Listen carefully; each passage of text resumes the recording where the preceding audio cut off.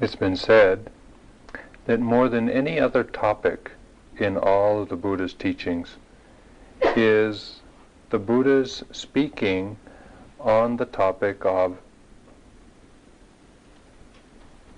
right effort or balanced effort. More than nibbana, more than jhana, more than vipassana, he talked about right effort.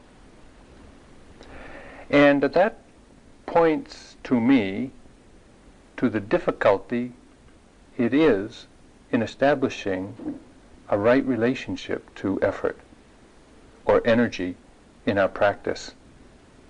And in all my years of hearing the teachings and practicing myself and the readings that I have done, there seems to be some conclusions that I and others are able to draw from all of this talk about right effort.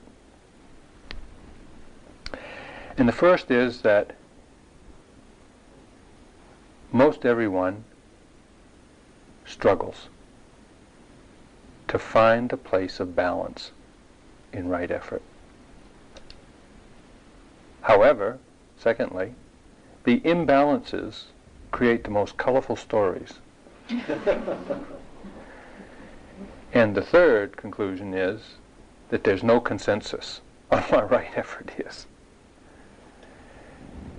So, we are left with having to find our own way. Having to find really what is balanced effort. What is the balance for us given our conditions right now? And so we can hear stories of famous Zen monks and monks or nuns at the time of the Buddha, or even our own teachers, and we think, my God, I can't do that. And sure enough, you can't. That was theirs. That was their experience of wrong effort or balanced effort. And you'll find your own.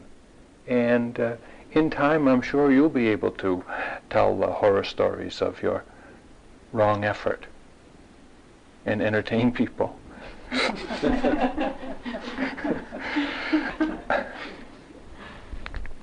I got a good lesson in right effort when I first met Kamala and came to Maui to take up residence together. And Kamala's daughter was then 13, Therese. And she was just going into high school, I guess. And she went out for the track team. And being, wanting to be a good parent, I said, well, let us know when your first track meet is, and we'll come. And so she told us when the first track meet was. And, it starts at 4 o'clock or something in the afternoon. So we went, got there early, walked up into the bleachers, cement bleachers. So we sat down.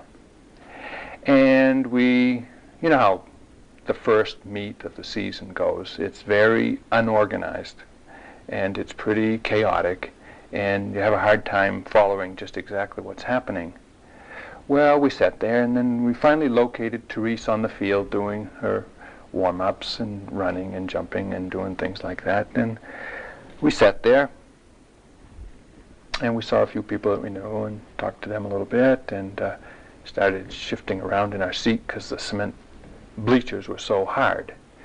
And an hour went by, and they'd gotten started on some of the events, and nothing that Therese was in yet. And so we talked to Therese, we called her over to the fence, we said, oh, hey, how's it going? And, oh, boy, yeah, okay. And we noticed that even though she wasn't competing at the time, she was practicing, she would always look to us every 5 minutes or so to see if we were paying attention. And so we noticed this, so we had to pay attention. We were interested. We wanted to be interested, but Cement bleachers are hard. And so, 5 o'clock came and went, and 5:30 came and went, and 6 o'clock came, and we'd been there for 2 hours, and Teresa's still doing her warm-ups and prancing around on the field and looking at us every 5 minutes, and we're paying attention. We're just paying attention, being very patient and persevering. And 6:30 came and went, and 7 o'clock came and went. Now it's been 3 hours past our dinner time, and we canceled everything else we thought we were going to do that evening, and we were still waiting.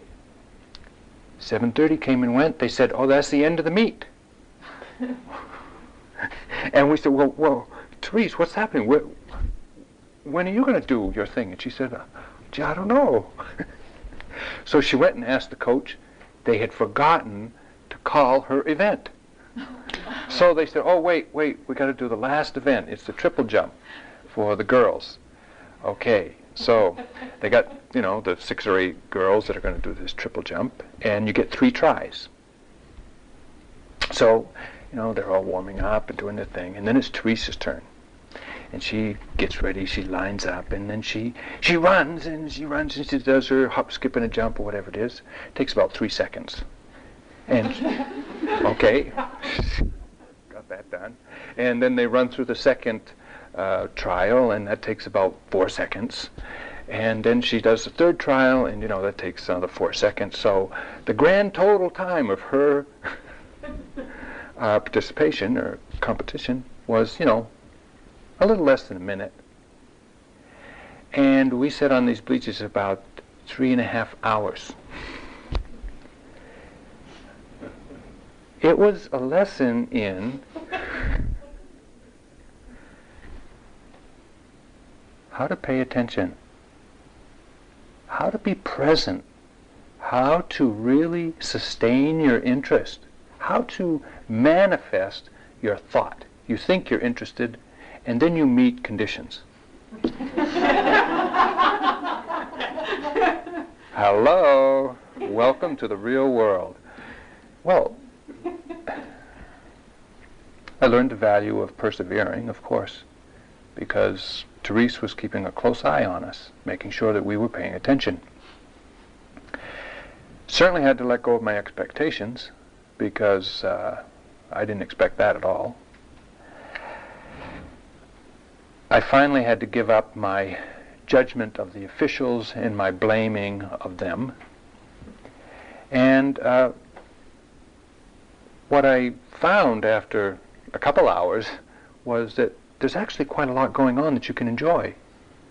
There's all kinds of other events and sideshows and people doing all sorts of things, even if you're not, what you came for isn't happening. Practice is a lot like that.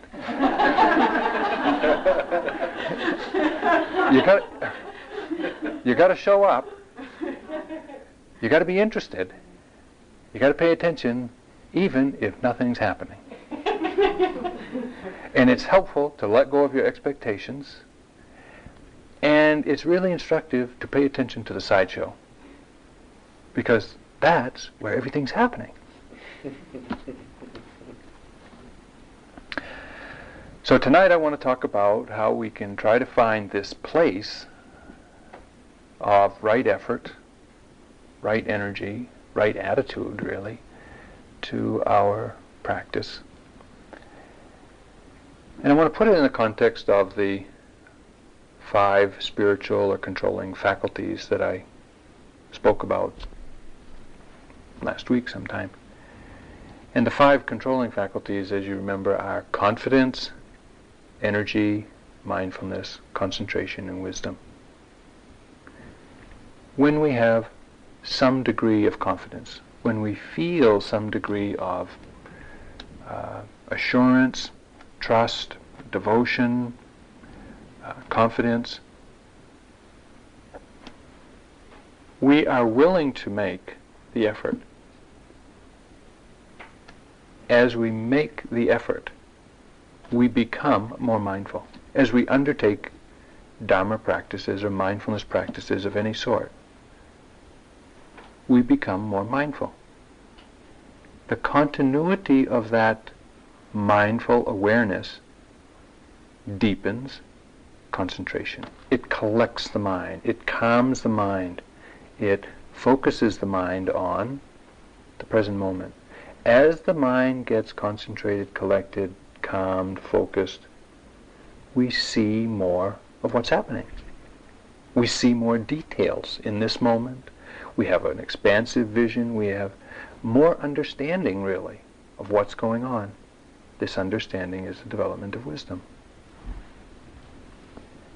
The more we know about practice, the more we know about ourselves in practice, the more we know about our strengths and limitations in practice, the more confidence we can have.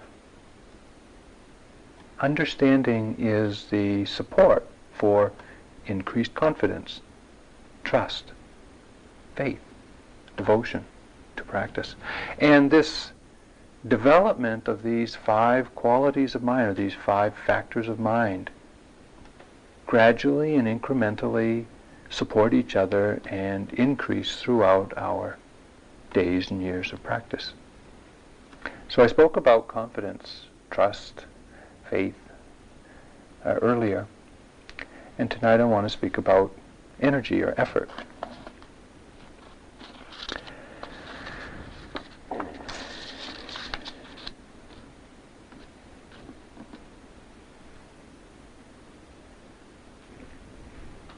There are 5 elements to right effort. Confidence is one, of course. Without it, we don't begin. But confidence alone is not enough. We also must be reasonably healthy in order to undertake practice. Health is the second factor. The sincerity of our practice is the third. Confidence, health, sincerity, energy, and understanding or wisdom. These are the 5 elements of right effort, and I want to speak about each of them a little bit. The interesting thing about confidence, the first element, is confidence is not dependent on what you actually know from the books. It's not based on intellectual knowledge. You can know everything in the books and have no confidence or faith to practice. Or, on the other hand, you can have no understanding of the books and have a lot of confidence, a lot of trust in yourself or the path of practice. And that was my experience. I mentioned that after one retreat I went to the Meditation Center in Massachusetts, and I went on staff. And I'd only done one 2-week retreat, and in one of the first days of my tenure on staff at the retreat center, I was up in the attic insulating the ceilings of the dormitory rooms with another person on staff, Rodney Smith, who's now also teaching in Seattle. And we were having a discussion about the Dharma and our practice and Nibbana, of all topics. And I said to him, out of my enthusiasm and naivety, I said, I have absolutely no doubt in this lifetime I will realize profoundly the Dharma. I also had no idea what I was saying. But I had that level of confidence. I had that level of enthusiasm and trust and just self-assurance, which was not confronted by reality yet.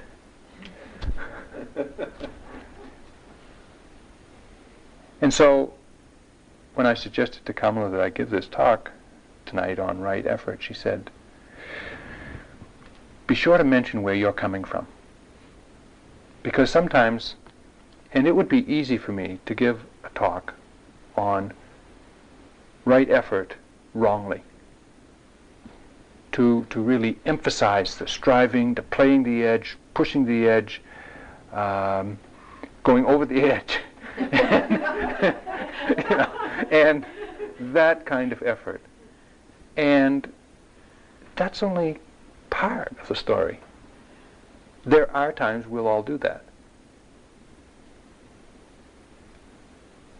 The hard part for me is talking about the soft edge, the edge of balance, the edge of recognizing when you're pushing too hard and backing up, softening, letting the wisdom unfold that tells you it's time to back up. I have had a very hard time learning that lesson. So, true confidence comes, though, with self-knowledge. When we truly know for ourselves, from our own experience, the nature of pain and how to deal with it, the nature of any of the hindrances, sleepiness, restlessness, and how to deal with it. This gives us a lot of confidence. When you can be with discomfort, when you can be with your hindrances for a period of time, it gives you a lot of self-confidence. It gives you a lot of self-knowledge that you can do it. You can be with this. And that kind of knowledge you don't get in a book. No teacher can tell you that.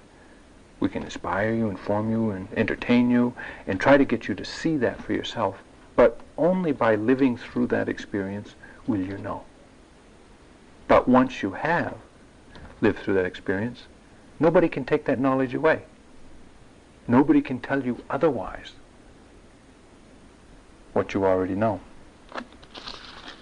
Doubts about ourselves, about practice, are not resolved by thinking or speculating, but only by practice.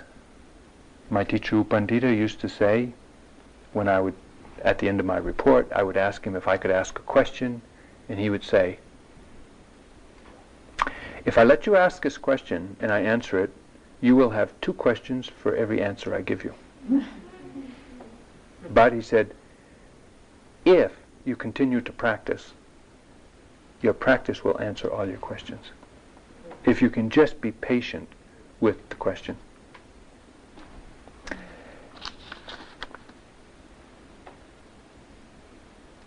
A lot of our doubt or lack of confidence is manifested as questions.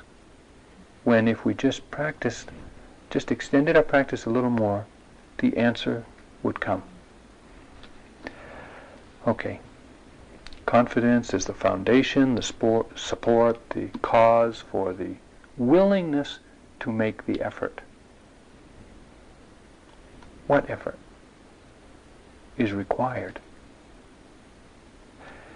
Some of you have just come to the retreat in midpoint, and the first flavor of effort is really just getting here. Getting your whole body, your whole mind here, and kind of recovering from the deficiency of sleep, of energy, of interest with. It's just getting ourselves back to a reasonable, normal. Many of you come from traveling, from work, from stressful lives, and it takes quite a lot of rest, actually, for the first few days to be ready to practice. But then there is a necessary adjustment. Once you've recovered some rest, there's an adjustment when you actually begin practice. I was going to say seriously. I mean continuously. when you arouse the intention to move towards fulfilling your aspiration by sustaining your energy, sustaining your attention. And that's really the effort of continuity, of just being there, just following the schedule, getting up with the bells, following the schedule, going through the motions, being willing to do that, fit the schedule.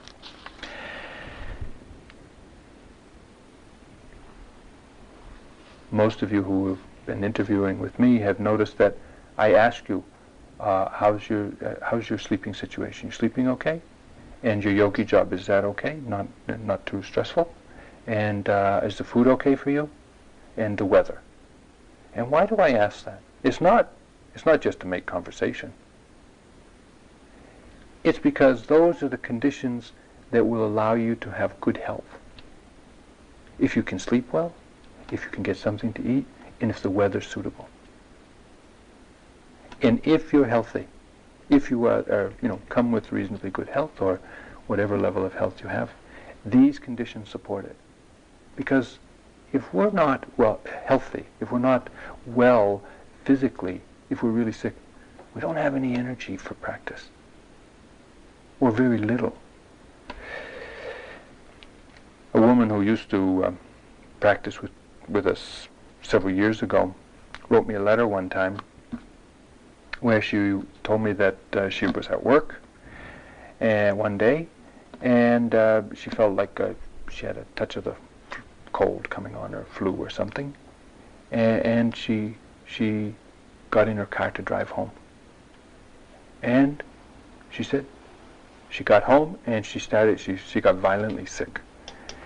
And then she related to me this harrowing account of what happened to her over the next 2 or 3 weeks, where she got this terrific fever and had this the most painful body, nausea and aches and pains in her body, and her body swelled up, and she couldn't. It was just unbelievable. She had things in all her limbs were plugged in, and taking things out and putting things in, and as she called it, the blood take people came and jabbed her to take their blood every so often, and it hurt like the devil. And she was in such misery. She said all she wanted to do was die. She was just hoping that she would die, because it was so painful, so miserable, and her mind was really driving her crazy too. After a couple of weeks, the fever came down, and she got stabilized to some degree. And then she had her first coherent thought. And what did she think of? She thought of yogis practicing on retreat. And she said that's what inspired her to really kind of come out of it. And she realized then how valuable her practice had been up to that point. And she ended her letter by saying, whenever you're on retreat, tell those yogis, just practice, practice, practice. That's the most important thing, because you never know when your health is going to go.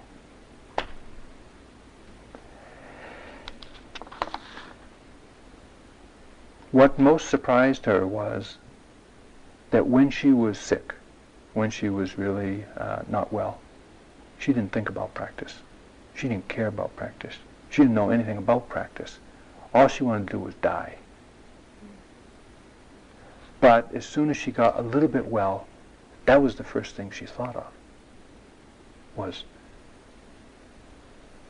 doing her practice, doing more practice, encouraging others.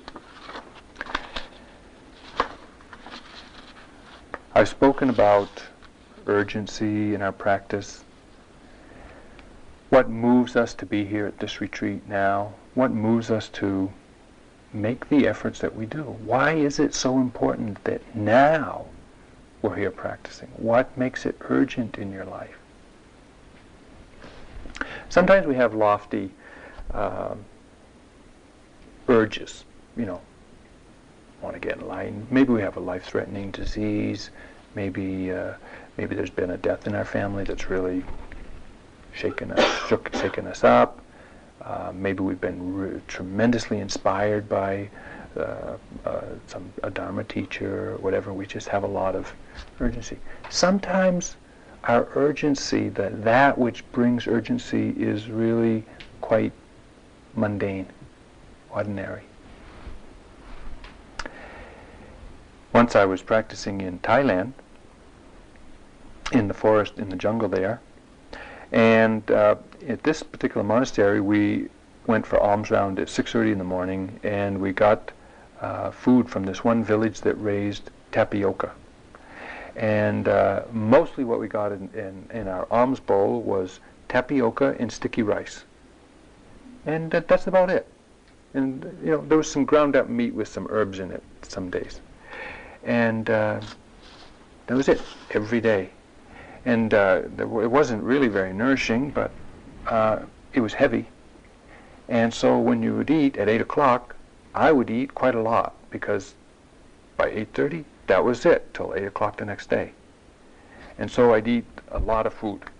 And when you eat a lot of sticky rice, it feels like a bowling ball in your belly, and you better not sit down or lay down for several hours. So I would stand up. And I would stand up in the shade of my kuti, which was up on stilts. It's in the jungle, you put things up on stilts so that the creepy crawlies don't come to bed with you. So I was standing in the shade because the sun was up, it was hot, standing in the shade. But the flies congregate in the shade. And so the monk's robes come down to about your knee, a little below your knee, and there's your bare legs and feet for the flies to play with. So I would keep a little tea towel in my hand, and I'd be standing, and then I'd feel this itchy flies crawling on my legs and feet, and I would flick it like a horsetail, just flick, flick, and they would fly up and fly off for a minute. Oh, standing, flick, flick, standing, and I would stand this way for 2 or 3 hours, just till I got my meal digested. I could, get a little more comfortable without falling asleep. And one day I was standing there, and I felt something on my foot, and it didn't feel like a fly. And so I opened my eyes, and there was, it's like after you eat a big meal, you're kind of dull, and you're kind of lethargic, and you're just barely staying mindful, right? And there was this snake going across my foot, and it was a big snake, like 3, 4. Let me watch my musawada. It was 3 or 4 feet. It was big, and I didn't have any problem with my urgency to practice. I felt a great spiritual urgency to be awake. Because when I moved quickly, the snake took off, and it didn't go into the jungle. It went to the nearest tree and went up the tree. Now I realized that the posts holding up my cabin were totally ineffective. If a snake can climb a tree, it can climb the post that my sleeping platform was on. Sometimes our spiritual urgency comes in the most mundane ways. But staying healthy, having good health, a condition for making right effort.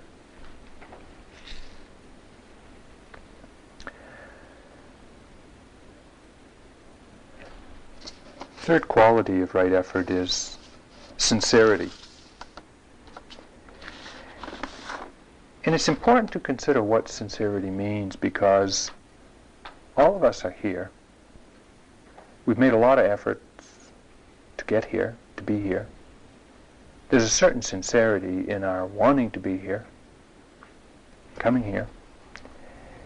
And yet, I'm sure you've discovered those times in your day when your practice is more casual than sincere, more just getting by than really making determined effort.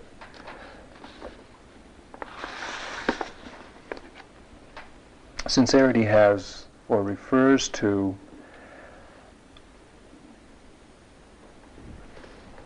walking your talk. You know, we want to practice. We want to be awakened. We want to be good yogis. We want to be diligent. We want to be worthy of the teachings. We want to be worthy of the efforts that everyone's making. And yet it's difficult to sustain that sincerity. And sincerity really involves commitment. In the first retreat that we had, the first month-long retreat we had here, there was a woman who was in the middle of the retreat celebrating her 20th anniversary of being in AA. And 20 years of going to AA meetings every day, often 2 or 3 a day. And I said to her, wow, that's quite a commitment you have to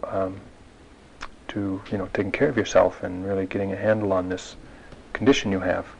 She said, yes. I said, it must get easier as you go on. She said, no. Every day it's a decision. It's a recommitment every day to that decision made then, 20 years before.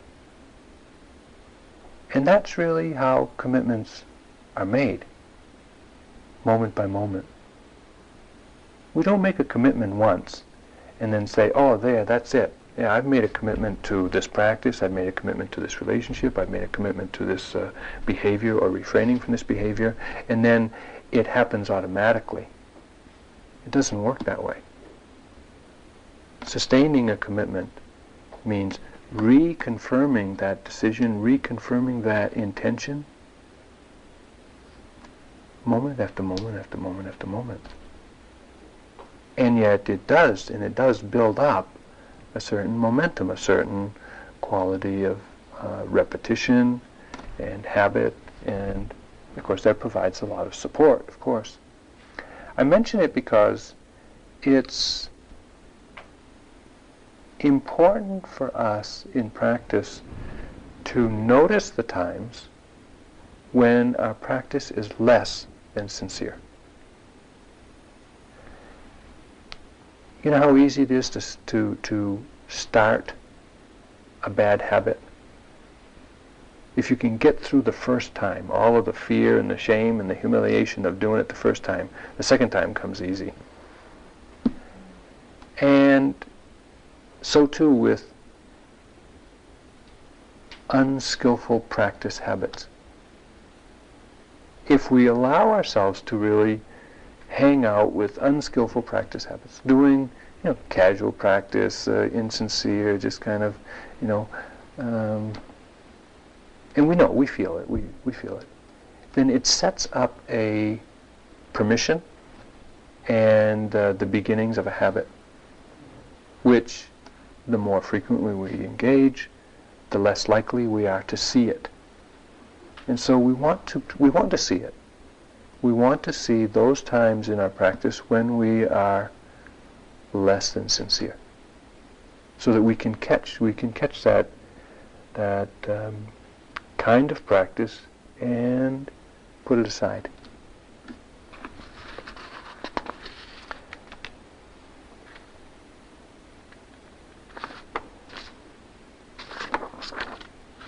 It takes a lot of willingness to stay in this practice. And I often ask you when you come to report on difficult experiences, if you're willing to look at it, are you willing to open to it? Are you willing to be present with it? Are you willing to acknowledge it? Are you willing to feel it? Practice is about being willing. At least willing. It's not overcoming, it's not defeating, it's not uprooting, it's not getting rid of. It's, are you willing? to put aside your fear, your inertia, your judgments of yourself, and to feel it, to open to it, to check it out.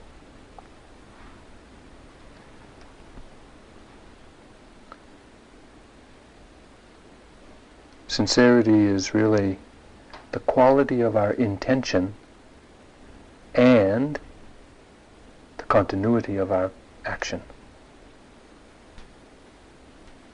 It's the only way that sincerity gets any grounding, really, is following through with our intention.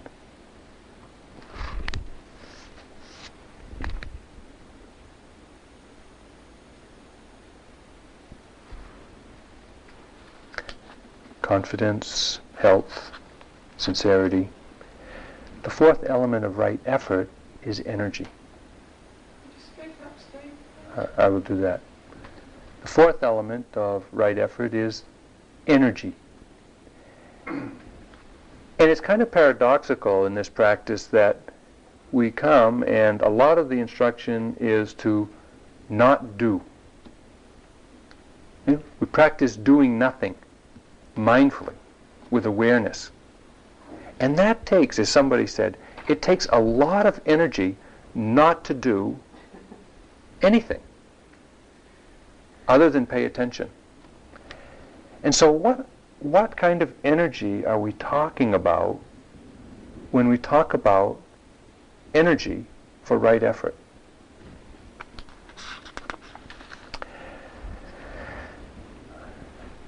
I talked about the energy of just settling in, overcoming your inertia, exhaustion, tiredness.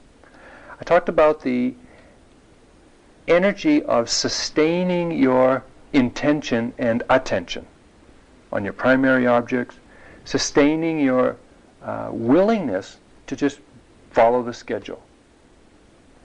Another kind or another quality or another quantum leap, really, in energy comes when we meet difficulty, when we meet dukkha. And here we have two kinds of energy that we want to acknowledge. And one is the energy of persevering, being willing to play the edge of what we can tolerate for fear, for pain, for sleepiness, for any of the hindrances, for insecurity. And we play that edge. Playing the edge is the way that we expand our capacity. Christopher Titmuss, one of my early teachers and another teacher of the Dharma, he said, one of his teachers used to draw a line in the sand in Thailand and say, practice is all about coming to your edge and taking one step over the line. It's not taking, a radical leap beyond your capacity into the unknown. It's just taking a single step beyond what you believe to be your limit, your edge, as far as you can go. One way to do that in working with pain, for example, is when you meet pain, overwhelming pain, excuse me, to ask yourself, if this pain doesn't get any worse, can I be with it? And often, if we can somehow believe that the pain doesn't get any worse, we can be with it. Much of our difficulty or resistance in dealing with pain is the thought or the belief it's only going to get worse. And that defeats us before we actually meet our limit of what we can tolerate and what we're willing to open to.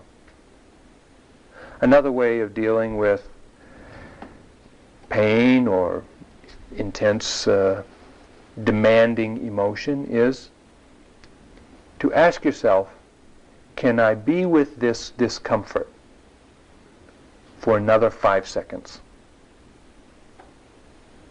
Give yourself permission to move. Give yourself permission to open your eyes, whatever it is you got to do, and then say, can I be with it for 5 more seconds? And often, just that placing the limit on what we have to tolerate allows us to relax, open, and be at ease, really, with what up until then was unbearable.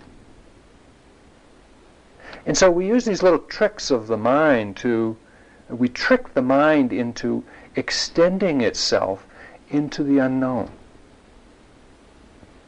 incrementally increasing our capacity, just bit by bit. And over the course of a day, a week, a month, years of practice, we grow in capacity. We grow in our ability to tolerate, our ability to play the edge, and the edge changes, moves. Early on in my practice, I heard about this monk, the one from Thailand from Burma that I mentioned, who, the one who was in the cave for 34 years, whatever, 33 years. Not only was he in the cave, he didn't lay down for 50 years. He sat up. Sat up doing his practice. At night when he wanted to sleep, he sat up. So I thought, hey, that's a good practice. I'll try that. Where did I get this idea? So I remember one night I said, doing a retreat at the Meditation Center in Massachusetts, I said, I'm going to sit up tonight, all night. I'm not going to lay down when I go to bed.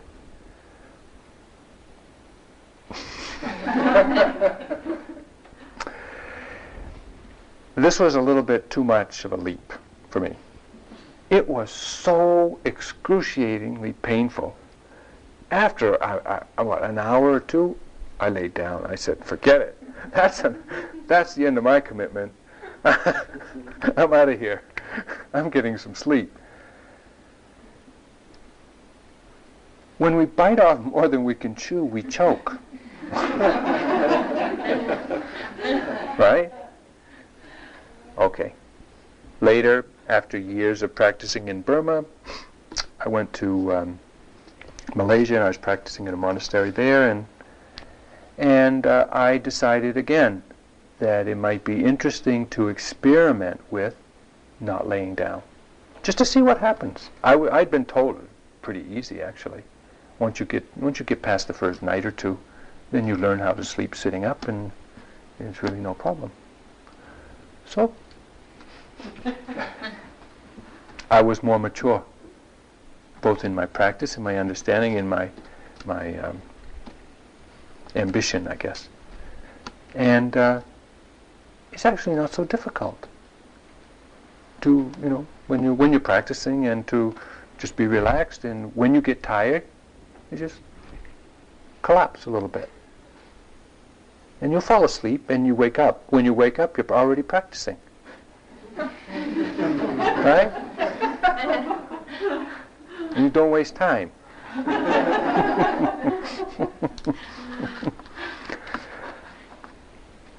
There are degrees of, the Buddha talked about his teaching being the middle path. Between the extremes of indulgence in sensual pleasure and the extreme of mortification of the flesh. So in between those two is happy comfort of mind and body, right? Except that the Buddha did allow some of these what are called Dhutanga practices. Dhutanga practices are, I think there's 11 or 13 practices that he would allow the monks to undertake. And one of them was sitting up. One of them's eating only one meal a day, and a few other things. But one of them was sitting up. But even with that, there are degrees of sitting up. There are those who are allowed to use a back support, and those who don't. So, depending on where you are in practice, there's always an edge to play. There's always an edge, no matter where you are. You can come to your edge and take one step, one a little bit more. Many of you, Kamala mentioned to me today, and to me also, have been reporting that you're waking up before the wake-up bell. The wake-up bell is at 5 o'clock, and people are waking up, at 4:30, 4 o'clock, 3:30, 3 o'clock. And so I ask you, when you wake up,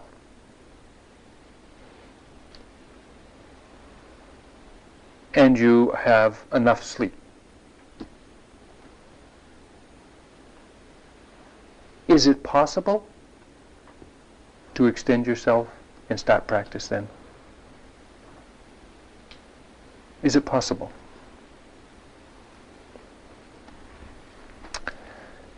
We have belief about how much sleep we need. And in our everyday life, when we work in social life and whatnot, we may need 7 hours, 8 hours, 9 hours, whatever it is you need in order to be efficient and effective during the day. But in practice, in intensive practice, everything is changing. How much you eat changes. How much sleep you need changes. How much energy you have changes.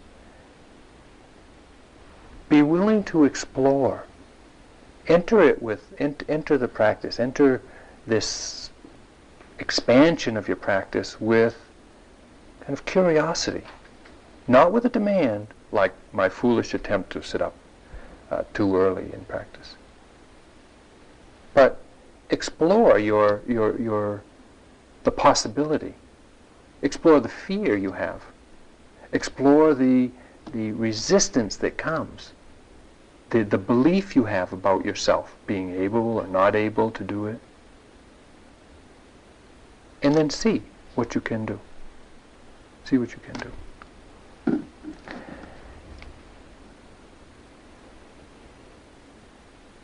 Okay, so now I've been talking about effort and energy and extending yourself a little bit.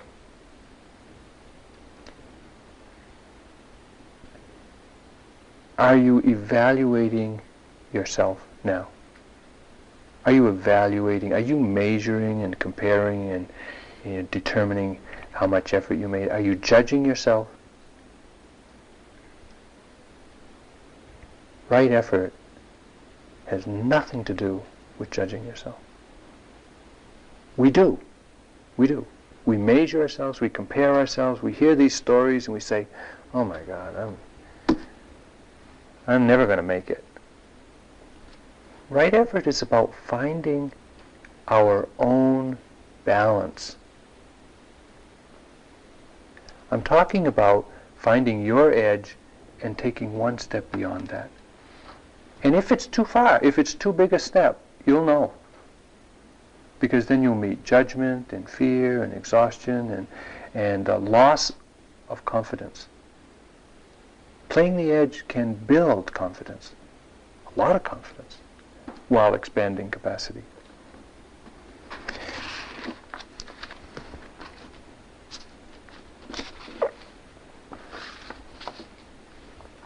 In the center where I was practicing in Burma, they have a general guidance for yogis, and it's and U Pandita would tell us, when you practice, act like a deaf, dumb, blind, sick person.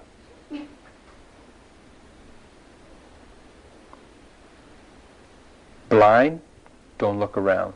Deaf, don't listen around. Dumb, don't talk around. And ill, slow down. Why do we do that? Why do we limit our engagement with the world to conserve energy, to preserve energy? When we look around, we listen around, we're moving around fast. Not always, but it can be very unmindful. And it's all a dissipation of energy. That's the energy that we need, really, to conserve in order to build up the heat necessary to cook our practice, to break through, to extend ourselves beyond our current limits.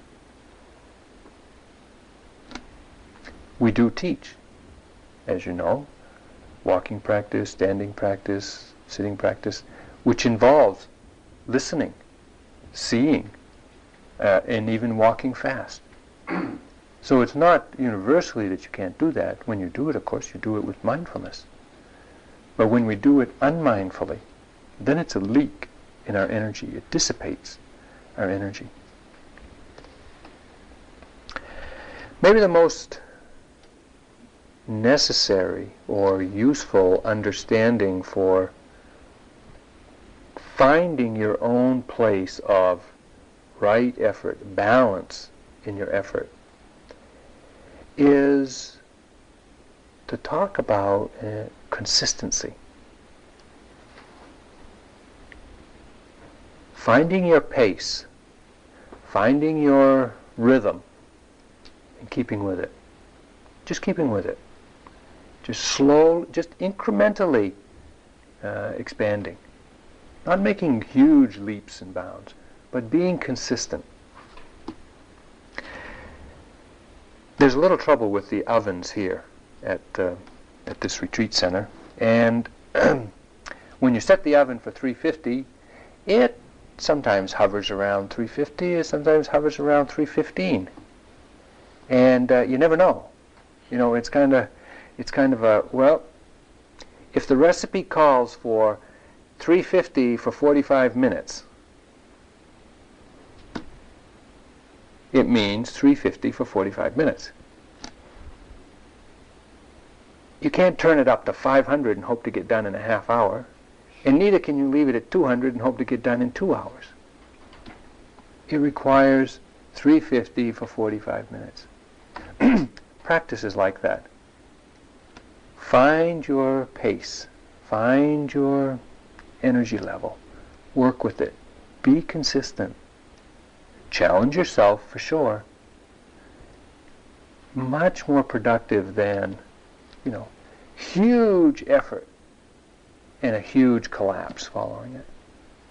If we overextend ourselves, one day we'll be severely depleted for the next 2. There's a story of a very enthusiastic novice come to the temple or come to the monastery and went to the abbot and said, "I want to get enlightened." And the abbot had some wisdom. He said, "Oh, really?" "Yeah." He says, "Yeah, I really want to get enlightened. I want to do as fast as I can. How long is it going to take?" And the abbot says, "Oh, it's going to take you 10 years. And he said, 10 years? Oh my God." He said, "What if I work double time, day and night, work really hard, strive harder?" The abbot says, 20 years. He says, "Well, what if I don't stop, just day and night, stay up all the time, practice really diligently, make every effort?" 30 years. And the novice says, "Well, how come you say that? The more effort I make like that, the longer it's going to take." And the abbot said, "Well, if you keep one eye on the goal, you've only got one eye to find the path."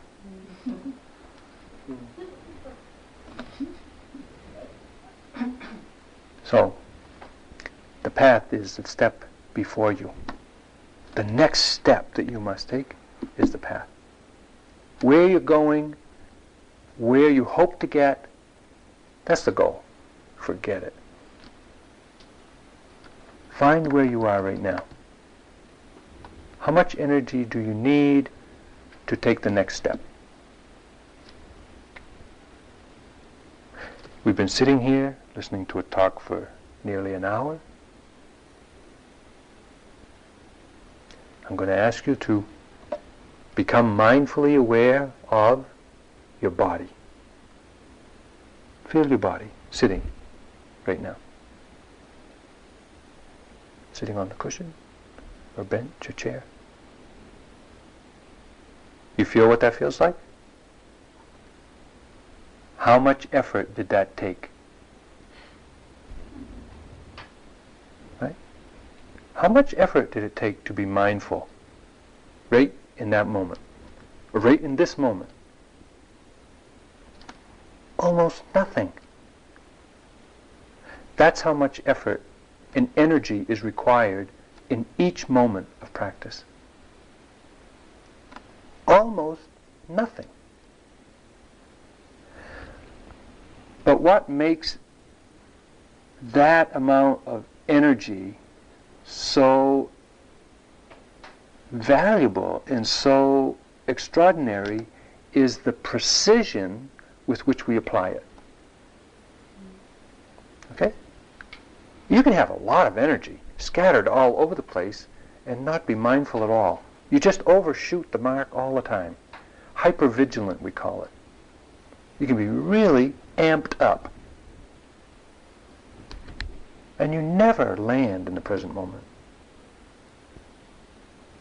Because the energy is excessive and the application is imprecise. It's in the precision of your aiming, your attention, that you actually land on the present moment. And for that, very little energy is required. My father used to work on microwave towers. You know, those towers that send radio beams across great distances and carry lots of phone messages. And they got these great big towers, these great big receiving things and all kinds of heavy-duty equipment in there. And he asked me one time, he says, do you know how much energy goes between one of those stations and the other one? And I could only imagine this huge nuclear reactor amount of energy zapping out from one tower to the other. And he said, no, it's some fraction of a watt. It's just almost nothing. But the precision with which they're aimed and carry the energy or whatever it is that they're carrying is what makes them so powerful, so unique, so valuable. The same with our mindfulness. The quality of our attention, where we're directing our attention, the precision with which we're directing it into the present moment makes all the difference in the world as to how awake we are.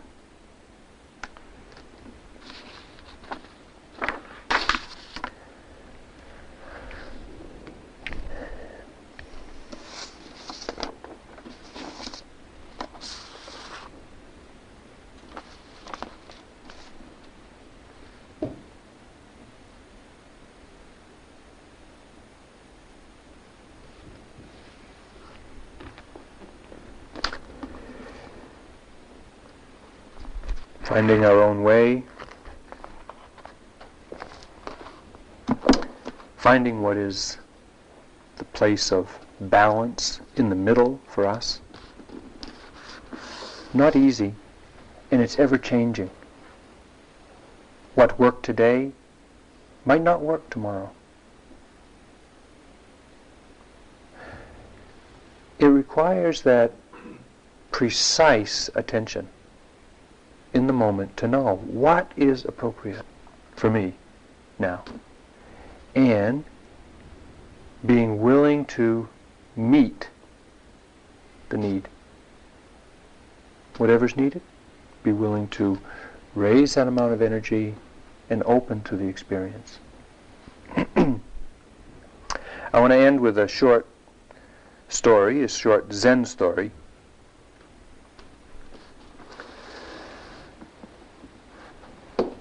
One of the devotees in the temple was well known for his zealousness and his effort. Day and night he would sit in meditation, not stopping even to eat or sleep. As time passed, he grew thinner and more exhausted. The master of the temple advised him to slow down, to take more care of himself, but the devotee refused to heed his advice. "Why are you rushing so? What is your hurry?" asked the master. I'm after enlightenment, replied the devotee. There is no time to waste. And how do you know that? Asked the master. That enlightenment is running on before you, so that you have to rush after it. Perhaps it is behind you, and all you need to encounter it is to stand still. But you are running away from it.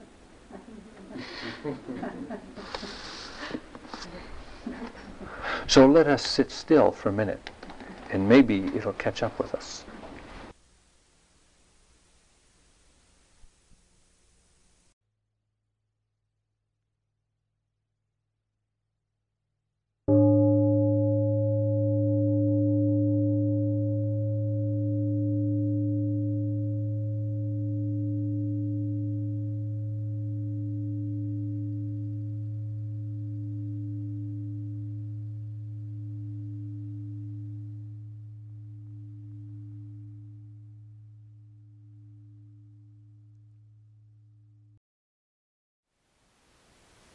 Thank you for listening.